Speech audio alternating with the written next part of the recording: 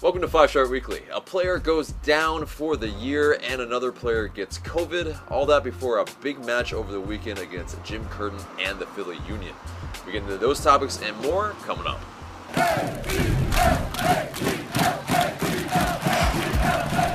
This segment is sponsored by Thinking Man Tavern, a cozy Decatur neighborhood pub. Grab a tasty beverage from a wide variety of selections and a plate of something delicious from the menu. To go, check out Thinking Man Tavern. Welcome to the show, 5 Sharp Fam. I'm AJ and this is Mark. And before we get into it, become a member of the Notification Squad by hitting the bell next to the subscribe button. And guys, we've started a Patreon. There are a lot of fun tiers. Join us at patreon.com/ATLUCDFanTV and we will see you there. But let's get right into the news. And yeah, also, we are also filming this outside. If you are watching this, that's obvious. If you are listening to it, you can probably hear that good old nature as well. But anyway, unfortunate news that popped up last week. Emerson Hyndman, he tore his right ACL, and pretty much, as you can surmise from any sort of torn ACL, just like Joseph Martinez, he's likely going to be out for the year as well. In terms of the rehab and the surgery and all that, it's to be determined at a later date. So, yeah, it will be some time before we see Emerson Hyndman again. And it's a brutal blow because Emerson Hyndman has been having a pretty decent 2021. Definitely been one of our kind of best performing midfielders, I would say, for sure. Yes. And, it leaves us already, in a position that we were kind of pretty short because of injuries slash, green cards slash all that type of stuff. Now, we're waiting on those type of players to maybe get back to, have full reinforcements. But who do you think maybe could kind of deputize that's in-house? Well, the one player that I think that I've wanted to see more of that hasn't gotten a chance yet really is Rossetto. He's a player that we were just excited about just last season. Right. And so, you got to figure that ability is still there, that potential that we all saw, hopefully some of that's still there. But I agree. I mean, I'm gutted for Emerson, honestly, because he clearly worked his way to where he was a fixture in the 11. He didn't start every game, but he started most games. He was definitely firmly in the rotation. I personally have talked about him being like an option out of midfield for goals and assists. That line breaking type of player. So it's unfortunate to lose to just lose that option.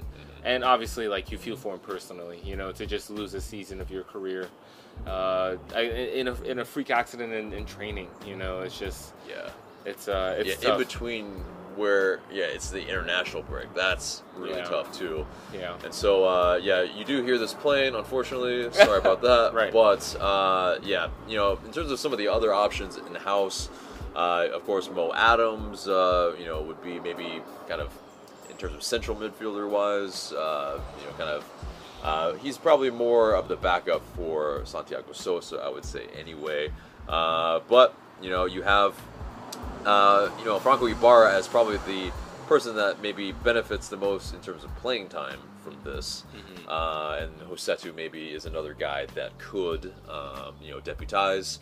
Moreno, I think maybe further forward when Hyndman is maybe pushed further forward. Could be one of those other guys. Barco as well. Maybe as a younger guy, Tyler Wolff maybe also. And so, there are some options, but should we go outside of the team and maybe bring somebody in, a starter, or maybe just like depth? What do you think? No, I think probably depth. I mean, you have a decent amount of depth there. I think that if Atlanta wants to go out and get a starter, they should focus in other positions like forward, particularly on the wings. Like, that's just how I feel personally. I think that Atlanta United, need to find an impact player in that position. And so in terms of the midfield, that's more, for me, depending on like how much room they have on the roster. You know, we know that there's no roster relief, unfortunately, for losing a player for the season. He's just gonna have to be, you know, I guess on the MLS's version of the injured list, whatever that is. But Right. but yeah, I think the replacement's probably gonna have to be in-house and maybe just a mini shake-up in the tactics. So Yeah. I do think that we have options there, but again, it's a blow for sure. Right. I think, if it's in-house, Marcelino Moreno maybe push further back a little bit more responsibility defensively, possibly. But I think Hyndman was our best box-to-box guy. And so, yeah, Rossetto, Moreno probably are those guys that, in terms of push further back that can contribute to the attack. Because Franco Ibarra is still very raw. I think, you see... a triumvirate of him and maybe Moreno and Sosa as kind of the guys that would probably see the most playing time in the middle. But yeah, it's if we brought in some guys, it's if we brought in two guys, that'd be incredible probably, and then maybe like start to weed off the guys that maybe aren't the biggest contributors, because yes, you have a big transfer window right now. Let's make things happen. There unfortunately haven't been a ton of rumors, but Not yet. not yet anyway. But anyway, speaking of rumors, also the Atlanta United third kit launch is on June 17th. We are, full disclosure, filming this on a Wednesday, so it will happen tomorrow for us. We don't know what it will look like. You probably will find out maybe at some point during, depends on when you watch this. But, in terms of those leaks, there have been none, which is insane, really, nowadays. But, very tight-lipped on all of this, which is incredible, really. But also... the team, in terms of anything that they've sent out, that's really it. So this kind of orange, maybe a little bit of black. It's is the maroon real? Like we kind of mentioned it last week, but yeah, there was this mock-up by Conrad Burry that's interesting. I don't know if I love that color scheme. If it's orange and maroon. Don't necessarily love that. It's kind of maybe like Roma-esque a little bit. But yeah, otherwise, still just I think pick one or the other. Really, I think those colors are a little bit too close together, and not to get too technical, they are both like kind of soft colors. So I think like the black and peach, I think would complement each other really well. But we'll have to see. I mean, I will say I'm a little more optimistic about it now, especially with the announcement of the event taking place at the National Center for Civic and Human Rights. I think with the color scheme of the email as well, it is raised my intrigue quite a bit, because before it seemed like it was going to be that maroon color.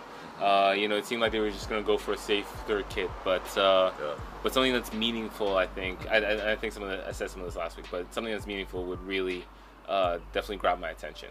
Right, and it seems like they're alluding to a little bit of maybe some civil rights leader type of things that might be on the shirt. So in terms of that allusion to the MLK ATL Hawks, jersey, very good this jersey. Kit could be something that kind of pays allusion or pays homage rather to that as well. But we'll find out. And I hear that the Hawks are undefeated in the MLK, so it might be some good vibes with it as well. If Atlanta United could get some of that, I'd be down with that. I fully agree. And yes, anyway, moving on from that, speaking of rumors as well, transfer rumor of the week.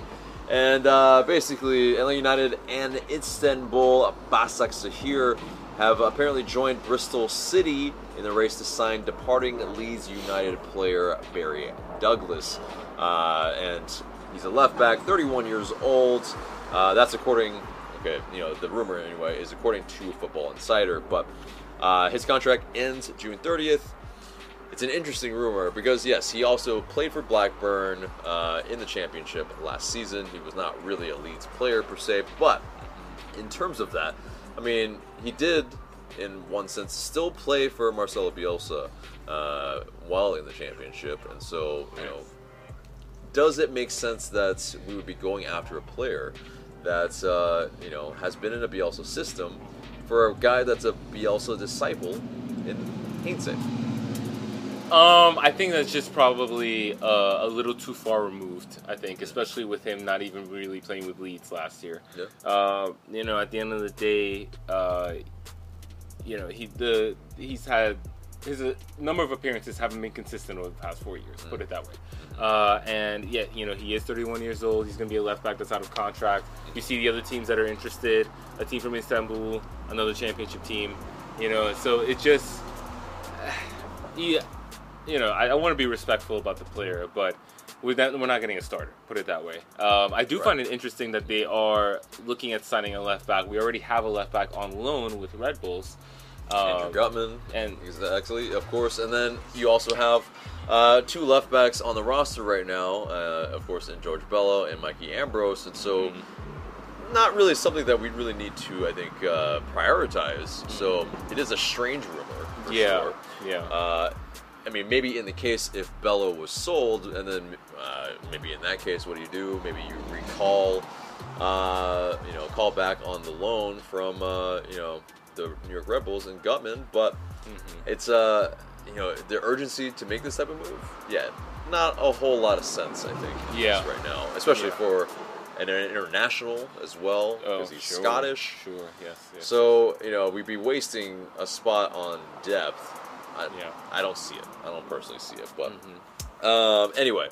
So but I think in terms of the kind of profile player, 31 years old, not quite, but the fact that he has played in a Bielsa system is intriguing. So maybe that's where I think the ties come in. But anyway, let's move on from that. And Lisandro Lopez, of course, now former Atlanta United player, he has returned to Racing Club, the club that he just came from. Obviously, there was the tragic passing of his father, and so there is that degree of he's probably wanting to be closer to home right now. Yeah. And it wasn't quite retirement quite yet. He wanted to play this season, and so there is just I think a complete understanding of that, and we wish him the best. But absolutely. But yeah, anyway, moving on from that into international duty and Copa America and whatnot, Jose Martinez, he unfortunately wasn't playing the last match for Venezuela. There were 12 players that, were exposed to COVID, which thankfully it seemed like Jose Martinez has been fully vaccinated, at least if, the kind of Jurgen Damm TikToks are to be believed, in that most of the team at least got one. I think definitely they would probably go back and got the second one. And so if he is one of them, well, maybe he was exposed, but he just, wasn't able to take part in their last match. And definitely it's a shame. No inkling whether he's going to, come back. I think he's going to stay with Venezuela for the duration. And like last episode, as we mentioned, it could be a minute before we see him. It might be July before we actually see him back in Five Stripes. But any thoughts on Jose Martinez being out for Venezuela, maybe due to COVID? No official announcement. No official announcement, It's more like COVID America. I mean, oh, God, it's so annoying. So annoying. I mean, it's not just Copa America either. I mean, there have been players at Euros who've also been exposed, been contracting it possibly. I guess it's a moment for me where, it's something that I take for granted that, I've been able to get vaccinated. AJ has been able to get vaccinated. Most of our direct peers, family, and whatnot have been able to get vaccinated at this point. And other countries, that's just not the case for one reason or another. Right. I would be surprised if Joseph is not vaccinated, but if he isn't, I hope he gets that done soon. Yeah. And other than that, I mean, I hope anybody who's exposed to possibly contracted, I hope they recover back to their full capacity, because some people, it takes a little bit longer. So definitely, I mean, I think you saw some dip in form for some players after they, unfortunately were exposed or had COVID. And, it's just one of those things. Hopefully it's just asymptomatic for most of the players that were affected. But moving on from that, Ezequiel Barco, he was involved in 2 goal contributions for the Argentina U23s in the last match. He, in terms of the breakthrough for that match against Saudi Arabia, he went down the left and he cut the ball back and allowed De La Vega to open the scoring. And then also he was involved in the build-up for an Adolfo Gaich goal from close range. So, good to see from Barco. Maybe it ups his value. So, it's one of those, always a good thing, especially if he's going to be on international duty, to make sure that he performs. And seemingly he's performing. Yep. But moving on from that, Brooks Lennon, he posted on his IG story as well this, but there was a little story that he had met famed Olympic swimmer Michael Phelps, the GOAT in terms of swimmers, in terms of Olympics. But he was in a pool in Arizona, and oddly enough, they were both in the pool at the same time. And there we go. And he said that, he's extra motivated after having met Michael Phelps. And, I wouldn't be surprised if he scores this weekend against Philly Union, but wouldn't be mad about it. Wouldn't be mad, for sure. But anyway, moving on from that to LA United 2, they play Memphis 901 this weekend. They are, of course, second in the Eastern Conference in the USL Championship. And so, hopefully they can continue their good run of results. But, LA United 2 have been balling out. So, if and when they come back home, definitely make it out to those. Because, those have been exciting, really, to watch. But anyway, that does it for the news, and let's get into the match preview. It's the Philly Union on June 20th, 2 p.m. at the Benz. And yes, it's the return of Jim Curtin and the Union to Atlanta, especially after he called Gabriel Heinze an asshole.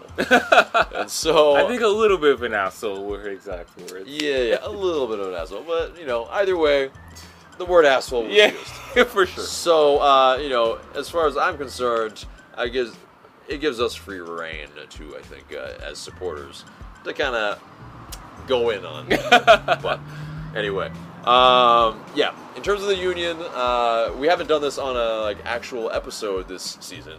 We've kind of done some of those IG lives with Parcero Philly. Those are still on the IG if you haven't checked those out. But let's give a lay of the land of the Union. And basically, last year they were more of a play the kids, and boy did they. They sold a couple players in Brendan Aronson and Mark McKenzie to Europe, and that was definitely a very, I think, positive for them last year, and especially in lieu of playing the kids, they also won the Supporter Shield. But yes, of course, we played them in the CONCACAF Champions League, and they beat us on aggregate. And there's a score to settle here, pretty much, on Sunday. That we need to make sure that they essentially can't embarrass us at home again, because that was not only one of the worst score lines, but also some of the worst performance-wise that we've seen at the Benz. But, would have to agree. But in terms of key acquisitions this year, take it away, Mark. Yep, so we've got Stuart Finley, Scottish international from the Scottish League. He's a center back. He's important that he has the pace, the athleticism to play Jim Curtin's style as well as defend in space. So it's a big acquisition for them. You also have Leon Floch, 20-year-old from FC St. Pauli in Germany, so the lower leagues, of course. He's listed as a central midfielder, but he can also play both fullback positions, so you figure he'd be a key player in their rotation. In terms of key losses, of course, we mentioned Brendan Aronson. he moved on to RB Salzburg, and that move has proved to be a success so far for him. We have Mark McKenzie, who was center back. Both of these players, by the way, were in their best 11. Mark McKenzie at center back went on to Genk. But yeah, so obviously bringing in Finley to replace McKenzie. And you have Ray Gaddis, who, among Union supporters is a bit of a legend. I mean, certainly a lifer, Those players always get the most respect. But yeah, he's holding it down right back for them for the last few years, but retired this offseason. So they've had to replace him as well and his veteran presence. Right. And so in terms of the Philly Union, we've seen them play against us before, but yes, they love that midfield diamond, a couple of strikers up top. Their strengths definitely in counter-attacking and definitely finding the space in behind, as we woefully found out at our right back side, when especially when Brooks Lennon was not able to play. They exploited the hell out of that. And it's one of those. Yeah, now that Brooks Lennon is back, we hopefully fare a little bit better on our wings. Yes. But in terms of our series matchup, they have 3 wins, we have 4 wins, and there are 2 draws between us. 8 goals for them, 7 goals for us. They have been on a 3-game winning streak as well, and so they last beat Portland on the last day of May, and that was a 3-0 win, and so they're flying high. They're still, in very good form. They kind of carried that kind of good form in the Champions League over to the league. They initially weren't really playing that well in the league, kind of just prioritizing competitions probably. But so in terms of that, let's get into some players to watch for them. Yep, so we've got Jamiro Montero, high energy guy, kind of a number 10 for them. He's going to play at the tip of the diamond. He's one of their main talisman. Andre Blake, arguably the best goalkeeper in the world, starting international for Jamaica. So he might actually be out for this, but which bodes well for us. But certainly a key player for them. And Kasper Shabilko. I mean, we certainly know who he is now, but truthfully, he's been an important figure for them at that center forward position for the last couple of years. I remember being there in 2019, I think it was early September, when they won 3-1, and Kasper scored a very nice goal.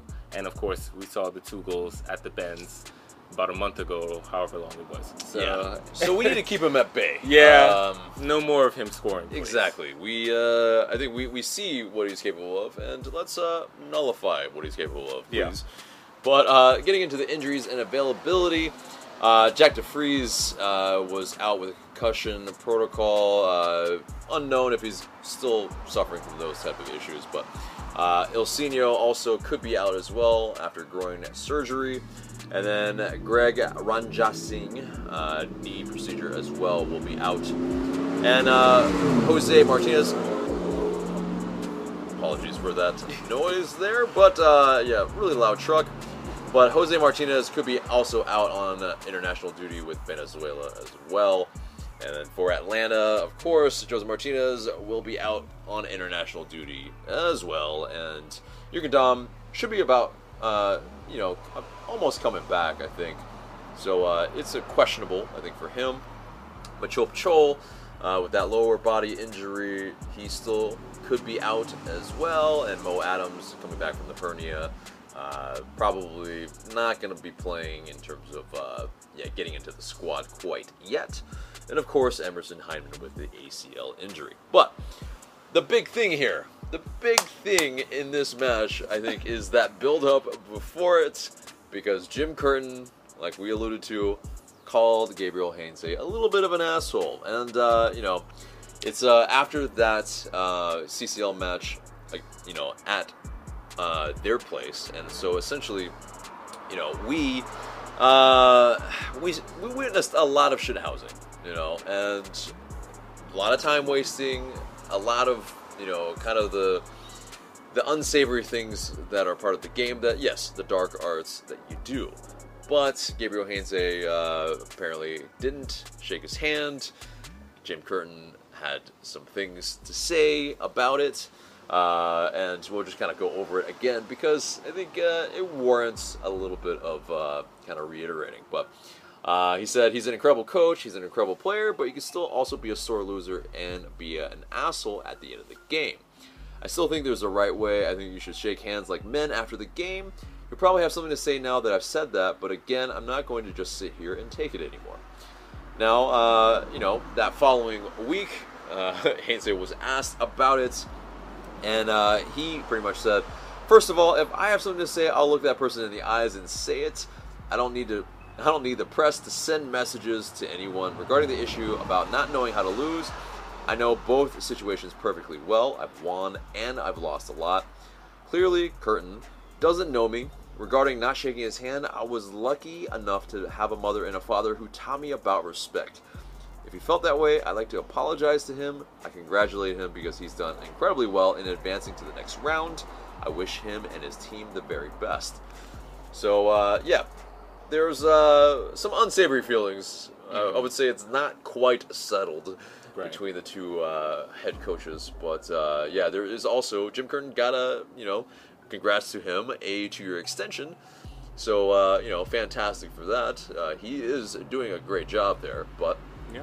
I think on our end, biasly, there's some things that we're gonna, I think, as fans, say to Curtin. But what are your thoughts on this? Yeah, I do appreciate the sort of gentleman-like, barbs back and forth.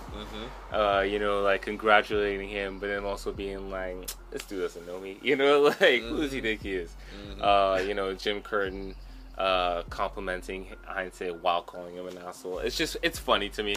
I would much rather have this than just like nice quotes all the time or just the same boring quotes. Yeah. I think this is great for the league. I think that Jim Curtin has earned the right to be a little bullish about his team and the job that he's done with the union over the years, because I think he has done a really good job.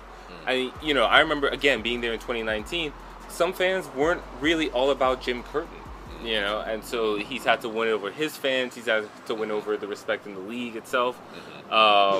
In terms of an opponent, the Union are a pretty difficult opponent for Atlanta United right now.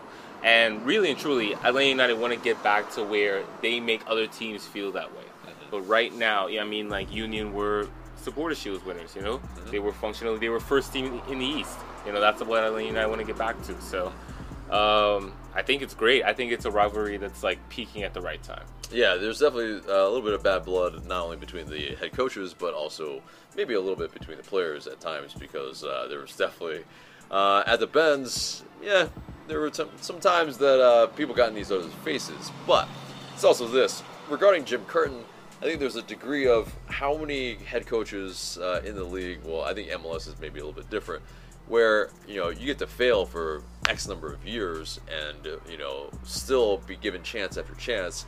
And then, yes, he did prove his naysayers wrong eventually and won the Supporters' Shield and all that. But, not many coaches in most leagues get as much time as Curtin. So, that's fair. That needs to be said. That's fair. But, anyway, so let's move on to the predicted starting 11. And for Atlanta, let's see. What do we got? Let's go through the lines together. Yes. Goose, of course. Goose. But, who's your defenders? So, back four, right to left, I have Brooks Lennon, Miles Robinson, Anton Walkes, and George Bello. It kind of picks itself at this point. You don't mess with success. I don't really know when Franco's going to get in there, but I think now is probably not the time. Yeah. Especially, he got tore up against the Union. I think they know kind of what he's about at the moment. I think we're going to maybe, I would say pump the brakes on kind of integrating him just quite yet. Yep. So I fully agree there in terms of that back four. In terms of the midfield, I have Franco Ibarra. I've got Santiago Sosa as that guy that's shielding our defense. And then Marcelino Moreno.